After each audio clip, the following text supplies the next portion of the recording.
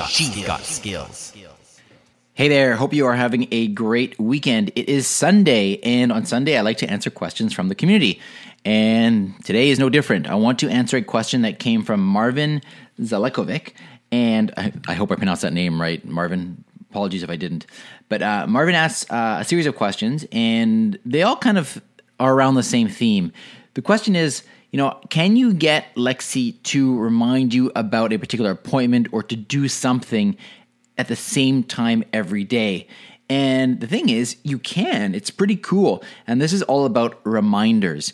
Now, you can verbally say to Lexi, set a reminder to, and fill in the blank. Or if you want to be very specific about your reminder, you can go into the Lexi app. Then you would click on the menu icon and reminders and alarms. And then when you go to reminders, you'll see a big plus sign to add a new reminder. You click on that, you give it a name, what the reminder is for, and then you can choose a date, you can choose a time, and you can even choose which device it is going to announce the reminder from.